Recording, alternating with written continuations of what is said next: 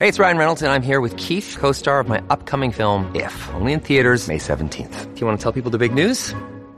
All right, I'll do it. Sign up now and you'll get unlimited for $15 a month and 6 months of Paramount Plus Essential Plan on us. MintMobile.com/switch. Upfront payment of $45 equivalent to $15 per month. Unlimited over 40 gigabytes per month. Face lower speeds. Videos at 480p. Active Mint customers by 531.24 get 6 months of Paramount Plus Essential Plan. Auto renews after 6 months. Offer ends May 31st, 2024. Separate Paramount Plus registration required. Terms and conditions apply if rated PG.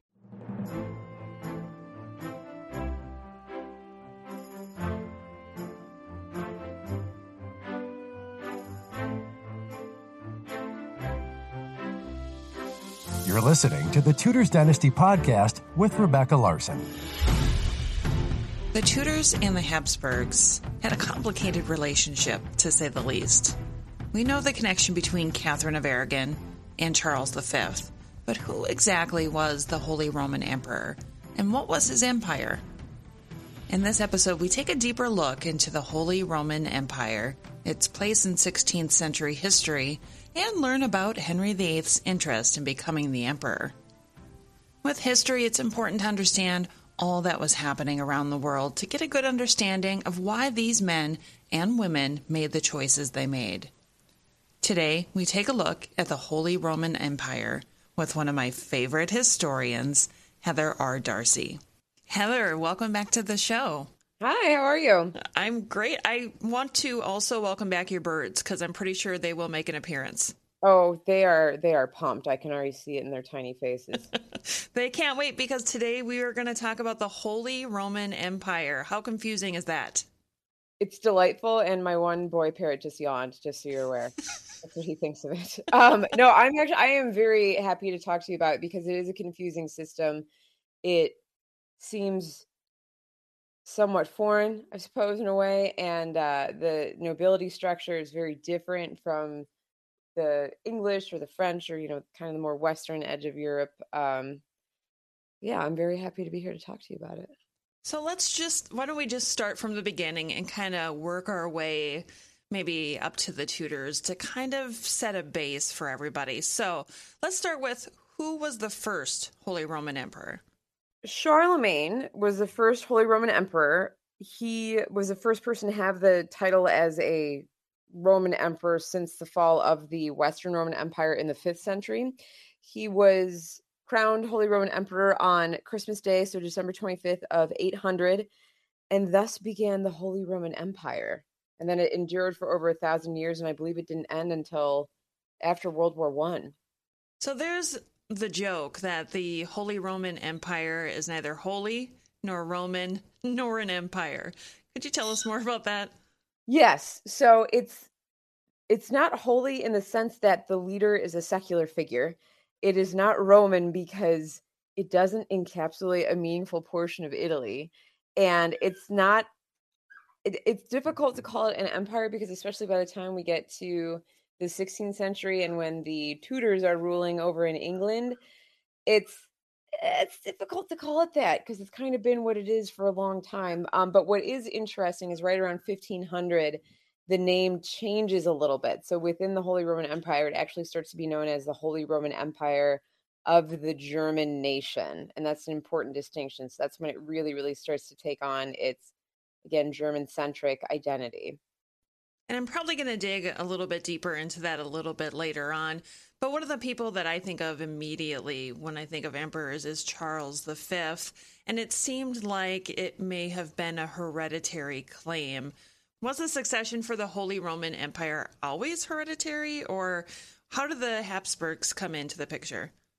The first person who was eligible to become a Holy Roman Emperor, who's also from the Habsburgs, was Albrecht the Magnanimous. And he was elected King of the Romans/Germans. So that is the same position, King of the Romans or King of the Germans. You see that person be called different things in different writings, but effectively it's the same person, and it's the emperor-elect. But he was the first Habsburg person to be put in that position, and I'll get back to that term elected in a moment. And I believe he died young, and so then Friedrich of Habsburg, Maximilian I's dad and Charles V's great-grandfather, then becomes King of the Romans Germans and is eventually installed as the Holy Roman Emperor. So it wasn't always guaranteed that if you were the king of the Romans / Germans that you would become the Holy Roman Emperor, but that was anticipated, or that you would be the strongest candidate. But you had electors in the imperial system. So there were 7 in the 16th century. Eventually that ballooned up to 11 electors, but they held the very important task of electing the next Holy Roman Emperor. And you see the positions start becoming hereditary when Maximilian I becomes Holy Roman Emperor after his father's death in the early 1490s. I have so many different directions I want to go next. But let's start with what exactly was the role of the electors, and maybe can you give us an example of who some of them may have been? Yeah, absolutely. So the electors were different German nobles who you would have duke electors and you would have archbishop electors. So, for example, Cologne was an archbishopric and an electorate. So the Archbishop of Cologne was one of the electors of Cologne. So he held kind of a dual position. Probably the most familiar elector to people who are interested in Anna of Cleves is her brother-in-law, Johann Friedrich of Saxony. And whenever the old Holy Roman Emperor died or abdicated, the electors would get together. A pool of people would be created, just people saying, hey, you should elect me. And I believe in 1519, when Maximilian I died, Francis I and possibly also Henry VIII were interested in becoming Holy Roman Emperor. So anybody in Europe could toss their hat in the ring. And at the time, Johann Friedrich's uncle, Friedrich the Wise, he was encouraged to apply to be the Holy Roman Emperor, but he wasn't terribly interested in it. So then Charles V wound up being elected, but they literally elected the emperor, and they could be bribed. I mean, of course, on paper they weren't bribed, but they could be bribed, or it was a very, very political position. So if they had a strong tie-in with one of the candidates for Holy Roman Emperor, they were more likely to vote for that person. Also, starting again with Friedrich back in the early 15th century, it was always a German person or an Austrian person or a German-speaking person, shall we say, who became the Holy Roman Emperor. I don't think I realized that Henry VIII and Francis I had an interest in becoming the Holy Roman Emperor, but I guess it makes sense because all of these men just wanted more land, more territory, more power, but they didn't really stand a chance, did they? I don't think so. Not overall, not because they were kind of strangers to the territory. And again, when you look at a map of the Holy Roman Empire, I mean, it's from this time period. It is Germany and portions of Poland that were still considered part of Germany. It's the Low Countries, which are Belgium and the Netherlands today. It's a small portion of Italy. So it's nowhere. I suppose it might make some sense for the King of France to try and become the Holy Roman Emperor, but I don't know why Henry would have. And I wanted to go back and clarify something. Charles V, who did become Holy Roman Emperor, he did speak German, but not very well. But he was a Habsburg, which is a German, or actually an Austrian family. You know, I'm looking at a map here of the territory that they would have covered in 1548. It's pretty much most of Western Europe. Is that safe to say? I'd describe it more as Central Europe, but yes.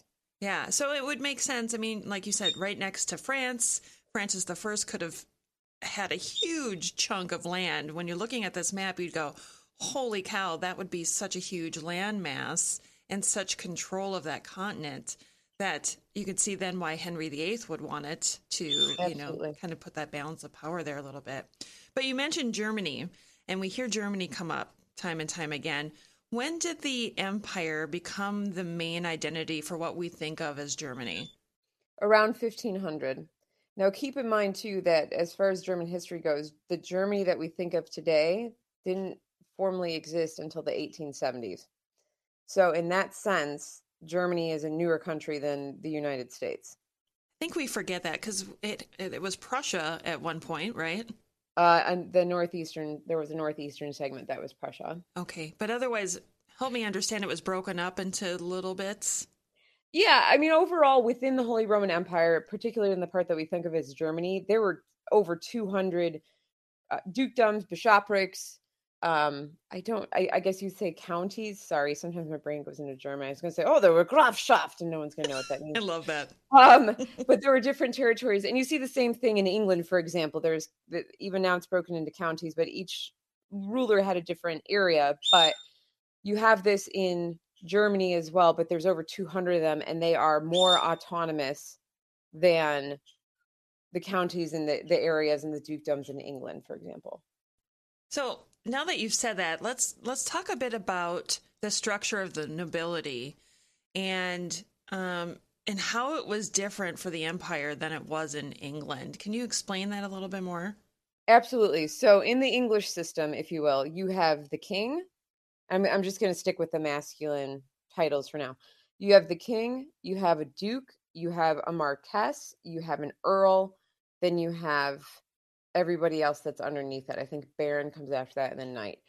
Within the Holy Roman Empire, you have the emperor, the emperor's children, who are archdukes and duchesses of Austria.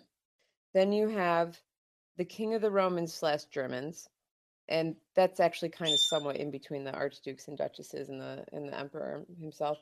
And then you have actual dukes, but the dukes could also be electors, and so an elector was above a duke. So it would go emperor, king of the Romans, archduke, elector, duke. You would also have archbishops because you had prince bishoprics. Then you would have your counties, your land. I'm trying to think of what the word would be in English. There's a couple words that I don't quite know how to translate. So the German word for a count is a Graf, and a Grafschaft is a county. And then Cassie's very excited about I was going to say. She's like peeking her little head off. Anyway, then you have a Landgraf, or a territory count. So that's a different type of count. And then you have a Markgraf, which is like a count of the marches. So I don't know how to translate that off the top of my head into English, but there's different types of counts depending. And the highest level is the Graf, just the plain old count. And then I believe you have the Landgraf, and then the Markgraf. But so different from the English nobility. And I was surprised to hear how high the electors rank. Oh yeah, they are incredibly powerful people and usually very wealthy within the Holy Roman Empire, because they have the power to elect the next Holy Roman Emperor. Sure. Well, if you're being bribed, of course you're going to be wealthy, right? Well, speaking of bribery, let's talk a little bit maybe about, Maximilian I and Charles V. And I know the last time you were on, we talked a little bit about Maximilian I. What was his relationship? Let's just recap. What was Maximilian I's relationship with Charles V?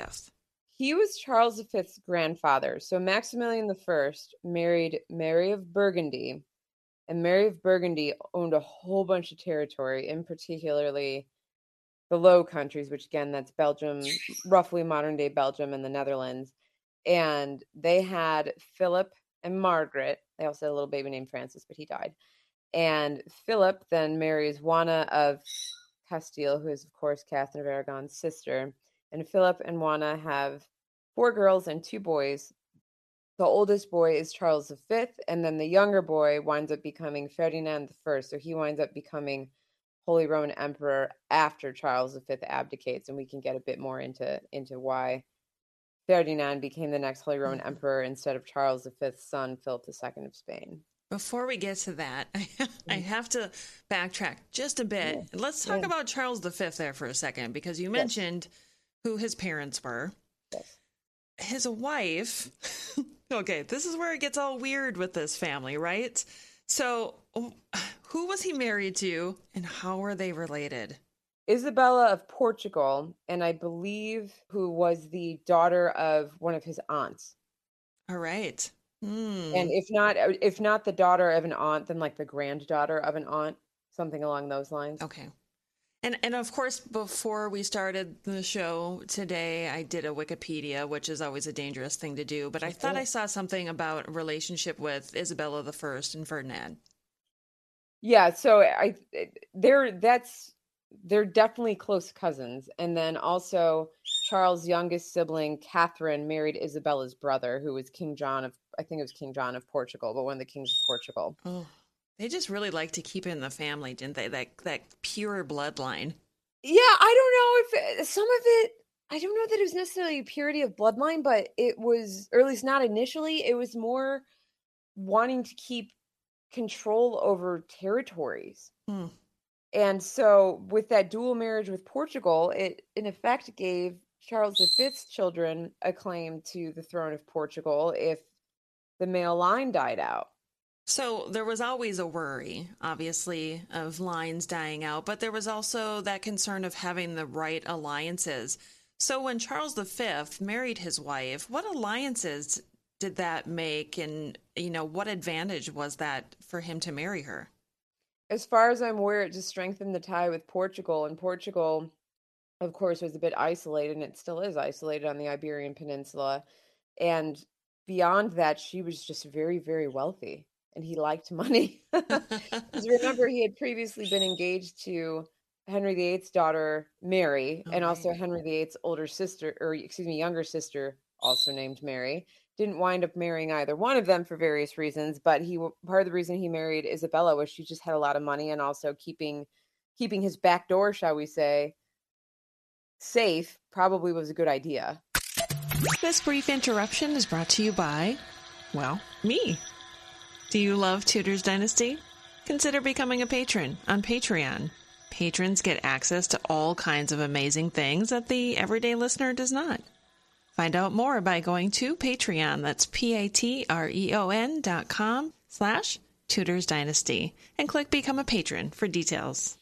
All right, back to the show.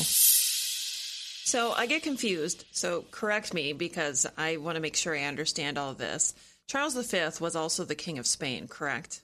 Yes. Okay, and his wife then brought him Portugal. So they have that whole area there. So it's just basically Portugal, Spain, and then you have France on its own, and then you have that whole Central Europe is his as well. So he really did have a huge chunk of land. Oh, it was crazy. Yes. And I wanted to say one thing about Charles being King of Spain. One thing I really don't like about Charles is his poor mother, Juana, was holed up pretty much her whole adult life, or at least since I think maybe 1518 or so, 1516 to 1518. She was the titular queen of Spain, but she wasn't allowed to do anything. And Charles was declared king when he was quite young. And she didn't die until the 1550s. She lived well into her 70s. Poor Juana. Yeah. I feel so sorry for her. The curse of being a woman, I guess, in the 16th century. It's something. But yeah, so yes, he was the King of Spain. He had an alliance with Portugal because of the double marriage that he had with Isabella, and then the marriage between Charles' sister Catherine and the prince that later king of Portugal, and all of the things that he inherited through his father grandfather Maximilian I, and his father Philip von Habsburg, that had been Mary of Burgundy's, because she owned a massive amount of land, and that land all passed to her son Philip after she died. I mean, Maximilian I was in charge of it, and then it became Philip's, and then it became Charles V. But it was a really, really huge land mass. And it was dangerous politically to France and to England because, in theory, first of all, you have all that territory from which to pull troops. And secondly, they could very easily attack either one of those kingdoms and pose a real danger. So here's something that I'm curious about, because as we've talked about, Charles V at this time clearly held far more territory than either England or France. And as we've seen at times, even Henry VIII had a hard time overseeing and controlling all of England. What would you say were the biggest issues that came up for Charles during this time because of all of these little, I'm just going to call them countries or territories within the empire? Were there any uprisings or anything against him at the time that he had to try to control? Did he have any issues like that? Oh, yeah. And this is where I tend to talk more about Germany because that's what I focus on as far as history is concerned. You see the peasants revolt in 1526, and it was all these peasants in southwestern Germany, then kind of swept over to the east into Bavaria, which of course is close to what is now modern Austria. And that wasn't quite an overt revolt against the Holy Roman Empire, but there was an element of it. They were using some of the teachings of Martin Luther, who actually objected to them using his teachings as an element for rebellion. And you had different dukes and other members of the nobility who were trying to convert to Lutheranism. And at the time, I think you and I have talked about this before, but we have to keep in mind that Catholicism and Lutheranism were not just religious movements or religious affiliations, they were also political in this time period. So if you were anti-Catholic, you were anti-Charles V and anti-Holy Roman Empire. And that was a serious danger for him because you have the emperor who gets his power, shall we say, from the Pope, who then, of course, gets his power from God. Well, if you don't believe in the Pope, then you kind of don't believe in the emperor. So he had a very, very difficult time overall, in a very broad sense, keeping control of his territories. When his wife Isabella was still alive, he frequently would leave her as regent. His younger brother Ferdinand lived in Bohemia, and it's actually from Ferdinand that we really start to see the web of Habsburg power grow, because I think that he and his wife had 17 children, and something like 12 or 13 of them married and had their own children. Oh, wow. Yeah, but so then you have Ferdinand, who is kind of on the eastern edge of the kingdom in Bohemia, and the seat for Bohemia was Prague, which is now in the Czech Republic, but at the time it was considered German, and the oldest German university is actually in the Czech Republic in Prague. But anyway, and Ferdinand would frequently show up to imperial diets and so on and so forth on behalf of his brother Charles V. And then you also have the Turkish threat, which is coming in from the eastern edge. So Charles V was constantly on the move. He was constantly putting down, if not rebellions, in some sort of aggressive action, either within his territories or coming from from the Turkish threat from the Ottoman Empire. So he was a very, very busy man. So how did he have time during all the stuff that was happening with Henry VIII and Catherine of Aragon? How did he have time to even be considered a threat to England at that time if he's so busy with all these other infightings? Because he could order his minions, if you will, to go do things. Ah, yes, his minions. And I think the more threatening aspect was that they didn't know if he was going to do it. And so if Charles V did decide to attack England, he could have assembled one heck of a big force pretty fast, just because he had access to so many resources. And he could have, in effect, he could have performed a pincher move just from looking at a map by bringing in people across the North Sea and then up from Spain by boat if he wanted to. I mean, we saw his son Philip II try to do that to Elizabeth I and lose quite painfully with the Spanish Armada. But there were a lot of things that Charles V could have done just because he had access to so many resources in such a profound way. Right.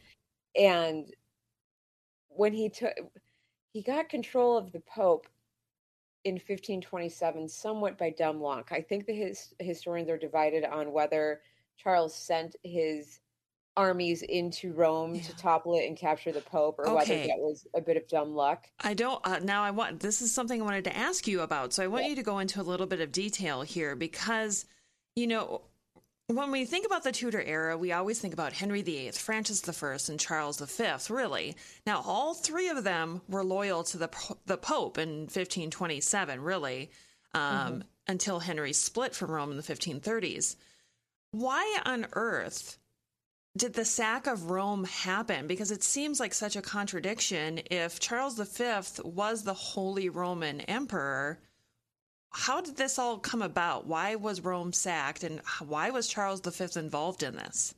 Well, he had failed to pay his troops. So in Germany, you'd have your local lord who would have their small local army, but then you would have these bands of professional mercenaries, and those are very common on the continent. You'd have, I think the Swiss Guard were popular. There was a Spanish force I can't remember the name of.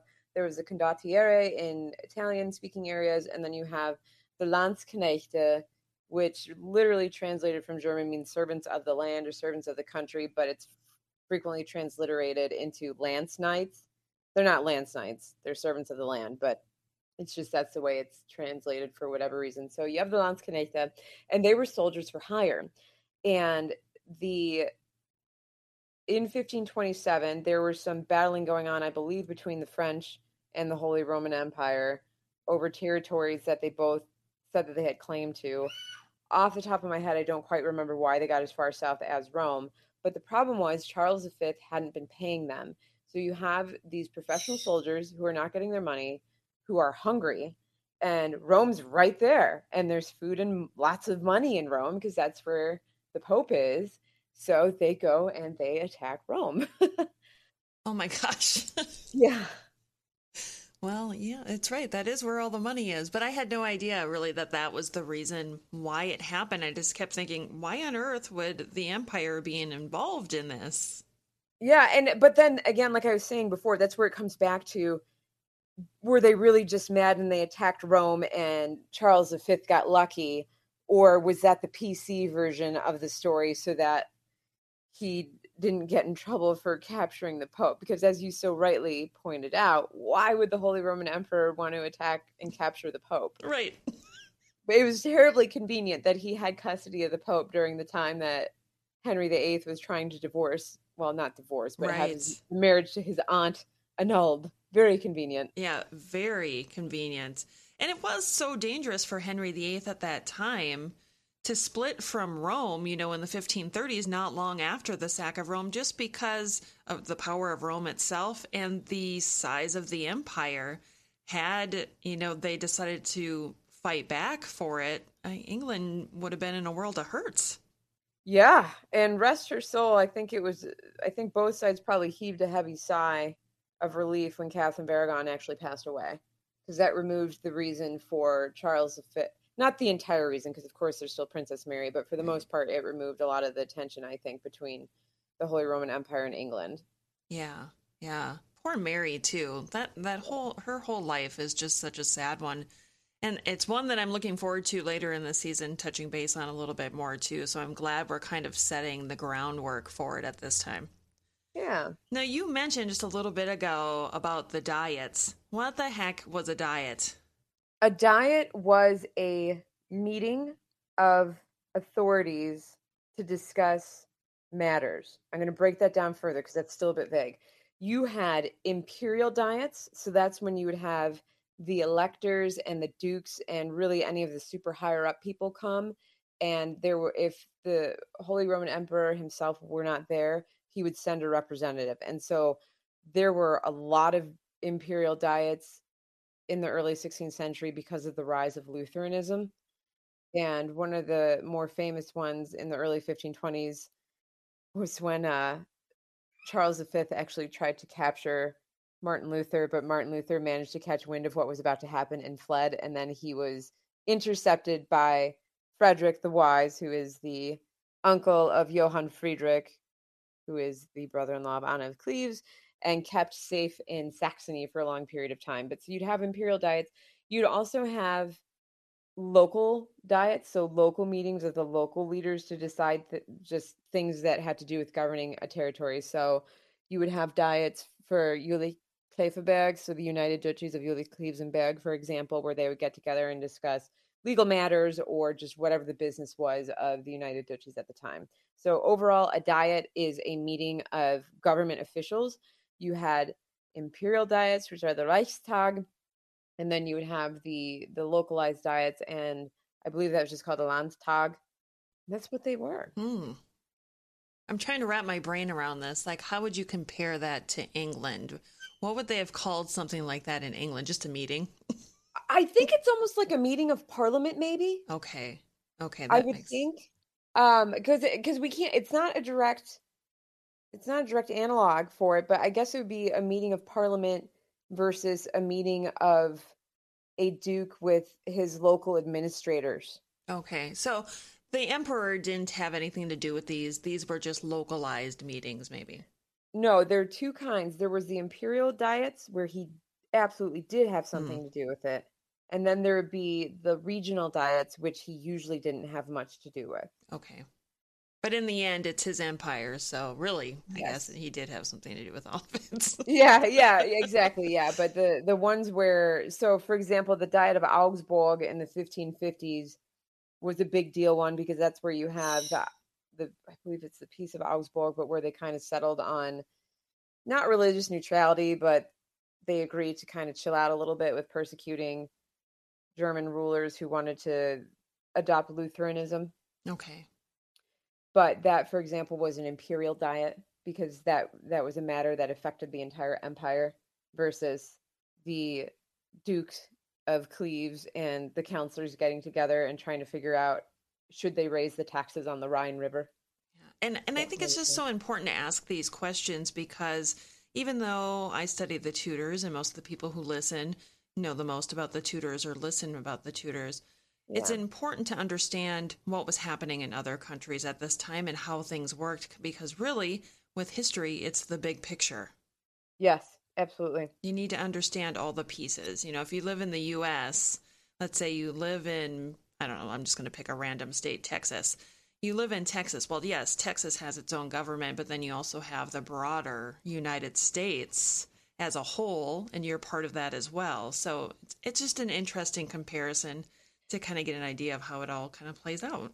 That actually comparing the different forms of diet in the Holy Roman Empire to the American government is probably a pretty good comparison. And there, I could probably do a better job of comparing or trying to sort how to compare the Holy Roman Empire to the English governmental system, but I'm just not as familiar with it. But it's, yes, you're absolutely right. It's the same idea. It's okay, here's our overarching issue for the whole of the land territory, and then here's our issue, like our local regional issue that we need to talk about. So Right. Well, hopefully that conversation that we just had right there will put it into perspective for those of us who didn't quite understand it before this. yeah. Now I want to circle back to Mary a little bit because we know that she married Philip II, and Philip II was the son of Charles V, right? Yes. Okay, just make sure I don't get confused here. You're fine. Why did Philip not become an emperor? Because Charles had promised it to his brother Ferdinand. Also, Philip was born and raised in Spain, and when he did wind up becoming Lord of the Netherlands, but whereas Charles was very, very much seen as he was sometimes seen as an outsider if it was convenient to view him as an outsider because he was half Spanish, but Charles spoke the local languages. His mannerisms were more what you would expect from someone raised in the Low Countries, whereas Philip was a straight up foreigner and he spoke Spanish. So it You just also, made more sense politically to do it that way. it did, and also then you have the two. It's easier to keep control, I think, over the territories if they were divided up because Spain is just way too far away from Central Europe, and Ferdinand was a German speaker. All of his children were German speakers. The majority of the people within the Holy Roman Empire spoke German. I mean, of course, Latin was the main political language, but as far as the actual people go, the language was German for the most part. So it just made more, and Ferdinand too, because he was so often the proxy for Charles V, because Charles V was fighting this war and that war and putting down that rebellion and keeping this border safe. The German nobles were used to Ferdinand. Do we know what Philip's reaction was to all of that? I don't think he was happy, but I think the person who was more unhappy was Ferdinand because at first Charles did want his son to become the next Holy Roman Emperor, but by this point, Ferdinand had already been king of the Romans/Germans for a very long time, and he was not comfortable with having that ripped away from him. Interesting. That was the other issue, was Ferdinand had existed as the emperor-elect, if you will, for a large portion of his life, had been preparing for that role, and he was just not keen on his little nephew usurping that from him. Was Ferdinand successful as an emperor? Ferdinand, I would say, was successful. He was not Holy Roman Emperor for very long, but even more so than Charles V and Maximilian I, do you see the imperial seat become hereditary through Ferdinand. So after him, his son Maximilian became the Holy Roman Emperor, Maximilian II. After Maximilian died, I believe his brother Rudolph, no, his son Rudolph became Holy Roman Emperor, and then other children of Maximilian II became Holy Roman Emperor. So it's really, really, really, I think with Ferdinand that we super duper see, that's a very technical term there, super duper, see the Holy Roman Empire really becoming a hereditary Habsburg possession, more so than we see it with it going from Friedrich III to Maximilian to Charles V. I hope that makes sense. Yeah. Well, and it looks like they held it until the 18th century. Yes, and there's actually someone alive now who is a Habsburg who lives, I believe, in Austria, or at least owns some territory in Austria, who claims to be the Habsburg heir to the Holy Roman Empire if it still existed. Oh, wow. Yeah. Well, Heather, the thing that we haven't really covered is, why do you know so much about this stuff? Because I studied German history, so I know that a lot of people know me because of my book, Anna, Duchess of Cleves, the King's Beloved Sister, and then, of course, my next book, Children of the House of Cleves, Anna and Her Siblings, is coming out next year. But I'm a historian of German history, or as I like to say, Tudor-adjacent history. So I spend a lot of time reading about, not necessarily Charles V directly, but perhaps his shenanigans and the outcomes of those, and imperial diets and the German Reformation. And I am interested in Charles V's sisters as well. They were very interesting women. So because I'm a historian of Germany more so than England, I just wind up reading this stuff all the time. And so it did take me quite a long time to really grasp the structure of the Holy Roman Empire. And I think in English literature, it misses the mark a little bit. So sometimes I think that sometimes it's interpreted that the King of the Romans and the King of the Germans are not the same thing, but they are. So there's little discrepancies like that, but it took me a very long time to wrap my mind around this. And I'm hoping that our discussion tonight at least gives people a better idea of what the Holy Roman Empire was and how it functioned. And if they want to learn more about it after listening to this episode, what direction do you want to point them in? Well, I would suggest going to maidensandmanuscripts.com. That is my website. I am going to post an article in tandem with you releasing this podcast that has a bit more information. They can also contact me through my website. I'm always happy to talk to people. If they're interested in reading Anna, Duchess of Cleves, the King's Beloved Sister, there is a lot about imperial politics within that book, because as we know now, it was due to Anna's brother Wilhelm not playing nice with the emperor that Henry had to have his marriage to Anna annulled. And so it goes to that end, it goes into the issues of imperial politics in the early to mid 16th century. So you can check out my book. You can purchase that on Amazon. You can purchase it at Waterstones or Foyles or Barnes & Noble, or really anywhere where you like to purchase books. It is available as a hardback, a paperback, and Kindle. You can also find me on Twitter and Instagram. I am on Facebook, but I admit that I am not very active on Facebook. So if you're really wanting to interact with me, Instagram and Twitter are your best bets. On Twitter, I am at HR Darcy History. And then on Instagram, I apparently forgot that I had a middle name. So I'm simply at H Darcy History on Instagram. Also, if you want to see pictures of the cute parrots, you can find all of those on Instagram. They are really cute. And tell everybody what their names are again. So I'm Ridiculous Person, and I have given each one of my parrots 5 names. I don't know why. It just seemed like a good idea at the time. Mavius is actually Pontius Octavius Mavius Gracchus Maximus. Cassia is Cassia Valentina Maria Ignatius Aurelius. And Kai is Virginia Agasilaus Dicaius. Dicaios, I didn't say it right. Morrigan Nicolo. So maybe Casey and Kai, or maybe it's Cassia and Dicaios. But yeah, those are my parrot names. That's what I did with my life and my choices. Interesting Heather bird trivia. If this ever comes up, if we ever play a trivia, you're going to need to know this, so you better have written this down. Yes, of course. It's very important information. Heather, thank you so much for coming on the show again.